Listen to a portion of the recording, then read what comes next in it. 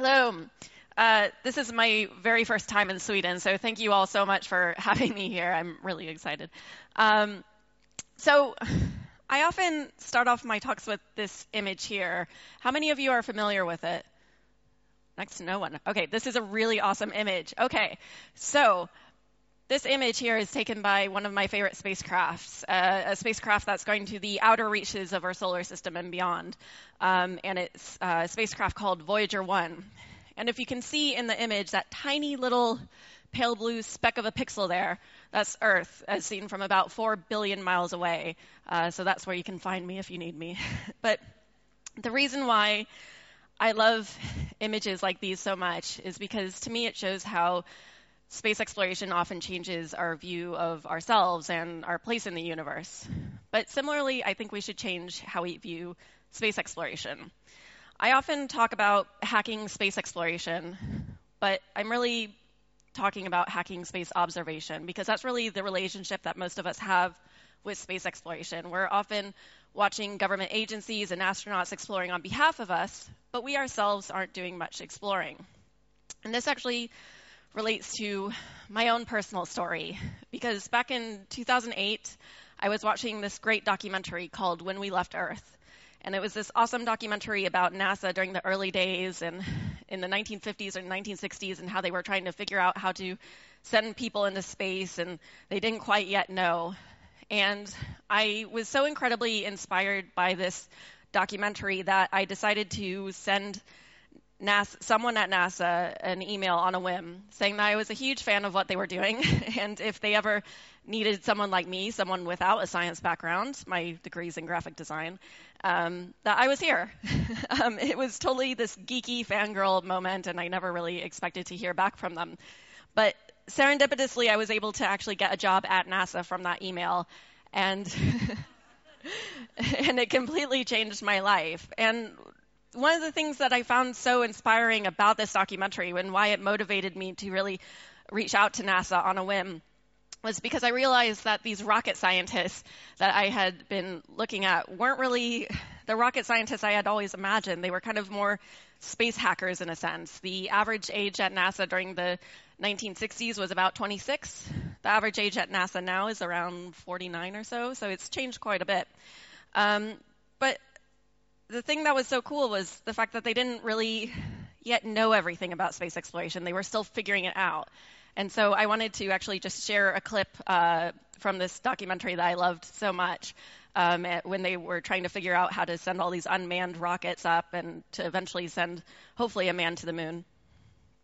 To beat the Soviets, NASA must launch a man into Earth orbit. Only rockets can go fast enough.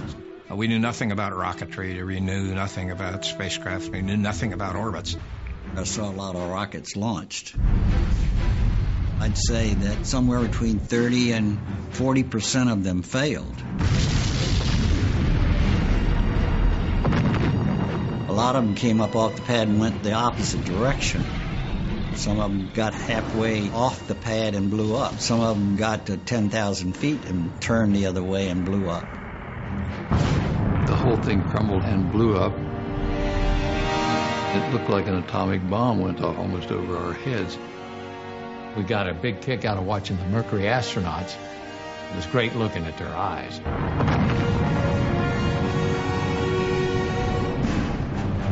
We're looking at this thing and looking at each other and deciding we want to go back and talk to the engineers a little more before we go further.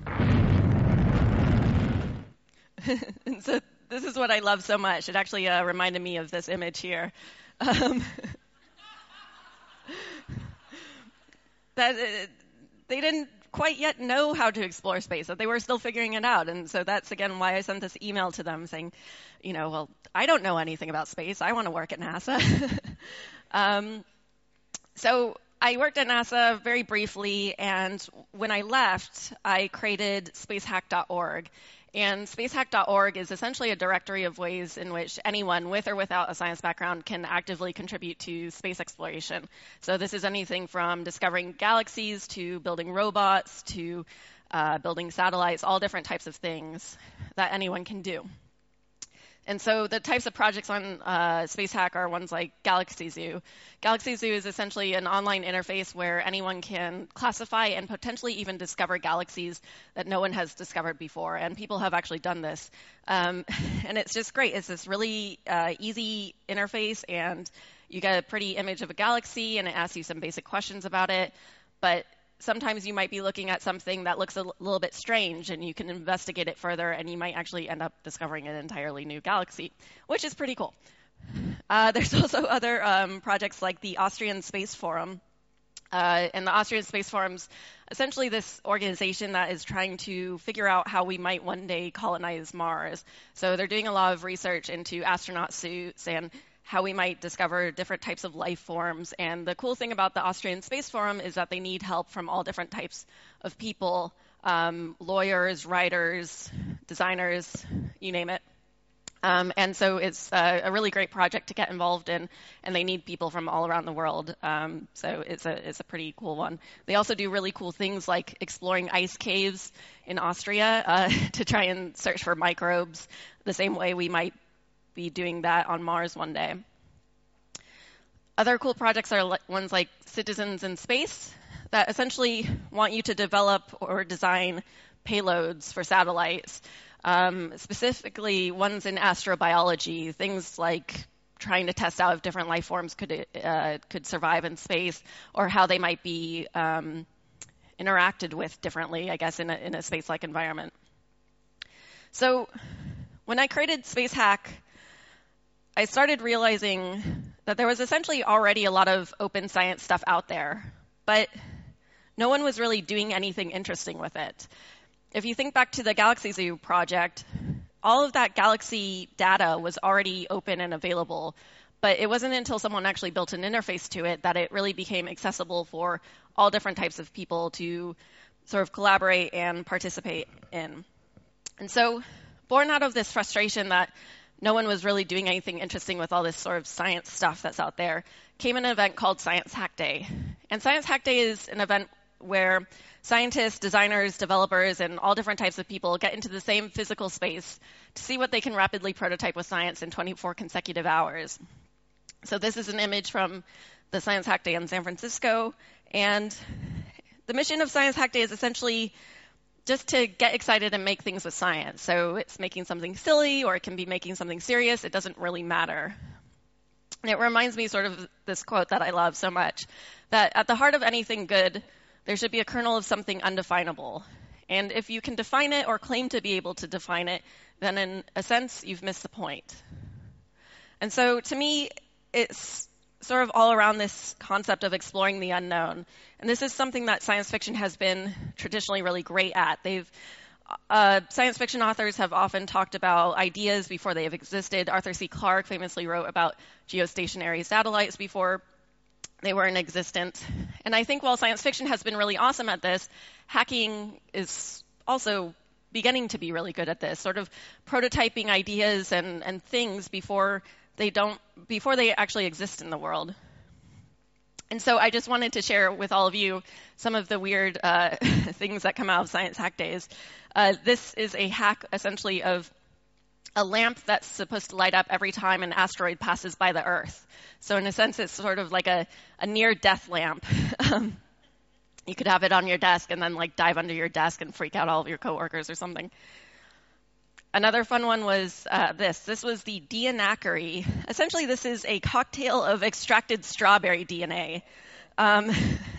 This is something that you can usually do fairly easily, extracting DNA, but sometimes it requires using materials that aren't edible. So someone made a fully edible cocktail of extracted strawberry DNA, and it's up on Instructables in case you want to know how to make it, but fair warning, it tastes disgusting. It's a lot of alcohol. Another fun one was a group of hackers wanted to sort of look into subatomic particle collisions. And typically, subatomic particle collisions are visualized like this. I'm not a particle physicist, so I won't begin to explain everything in this slide, but I think the 4 green lines and the 4 red towers in the image, I guess one of the towers got cut off, they represent 4 high-energy electrons. So a group of hackers wanted to know, what if instead of visualizing what subatomic particle collisions look like, what if we could hear what they sound like. And so they created this really cool hack called the particle wind chime that took subatomic particle collision data and mapped it to sounds. So if you could imagine what that might sound like, that's sort of what they played with. The cool thing about this is that afterwards it sort of went on to be looked into as a type of augmented diagnostic tool for accelerator laboratories. So if you could imagine being at the Large Hadron Collider very late at night, which would be very cool, but if you could imagine being there and being surrounded by tons of screens telling you how the accelerator is doing, but you could also get used to how the accelerator sounds and get used to if something sounds a bit off. That's sort of what it went on to be looked into. We also had a group of hackers at Science Hack Day who wanted to play with synesthesia. And synesthesia is essentially something where the wires between your different senses get crossed. So some people with synesthesia report associating certain colors with certain letters, or if they hear a loud sound, they might actually visually see a ripple across their vision. So a group of hackers wanted to simulate what it was like to experience this. So they created this really creepy mask called synesthesia. This is probably the creepiest hack I've ever seen. Synesthesia essentially simulates synesthesia, and how it does this is they took a bunch of vibrating speakers and they attached it to someone's face. And because it was a hack day and they only had 24 hours or so to prototype this, supposedly the only open pattern they could find for a mask was one for a GIMP mask. So that's why it looks so disturbing. So they stayed up all night sewing this together and sewed in all the vibrating speakers, and then they wired it all up to an Arduino and a webcam. So as someone navigates different parts of the room, and different parts of the room are lighter or darker, different parts of your face will start vibrating. So in this sense, you can begin to feel sight, which is a very odd experience. Another fun hack that I really loved is this. This is essentially someone wanted to make a typeface in which all of the letters would have equal wind drag. So what you're looking at is essentially a makeshift wind tunnel, and someone actually recorded the wind drag of each individual letter and then weighted each individual letter so that all of the letters would have equal wind drag. So if you want a typeface in which all of the letters have equal wind drag, it looks something like this. I have no idea how this is useful at all, but this was a physicist who was playing with typography, which is pretty cool. My all-time favorite hack, though, of a Science Hack Day was someone who wanted to create a device that would detect when he needed to shave, a beard detector of sorts, which I wasn't quite sure about. So what this person actually did is they took a USB microscope and he held it up to his face, and he got this really gross image of all the lines on his face. It's very appetizing, isn't it? And he wrote some basic code and used an open computer vision library and was able to create this sort of beard detector of sorts. If you can't see in the back, it says, no beard found, and then it's drawing lines around his stubble. Now, when I saw this, I thought to myself, well, I'm not really sure what this has to do with science, but, we don't ever put any limitations on what people want to make. But sitting in the audience and seeing this hack demoed was a particle physicist. And when the particle physicist saw this hack demoed, he said to himself, wow, that's actually a genius way for how to detect cosmic rays in a cloud chamber, which sounds completely ridiculous until you see what cosmic rays in a cloud chamber looks like. And so following Science Hack Day, this particle physicist wrote an entire proposal for how to detect cosmic rays in a cloud chamber using the original code in the open computer vision library someone had used to detect if he needed to shave or not. So this is what I love so much about hacking and hack days. It's really just about creating sparks for future ideas and future collaborations and just really awesome things. So Science Hack Day is not an organization. It's really not owned by anyone.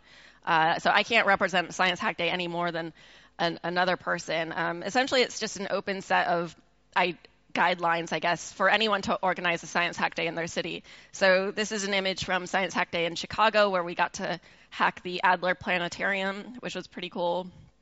I also had the ability to go to Nairobi, where we did a lot of robotics hacking and fun stuff. And I wanted to sort of ask all of you, since I have you here, there hasn't been a science hack day yet in Sweden, and you're all really awesome, and you like weird things because I've seen what's been going on at this conference. So I wanted to ask if all of you might be interested in creating a science hack day in Sweden and giving me a really good reason to come back here for a second time.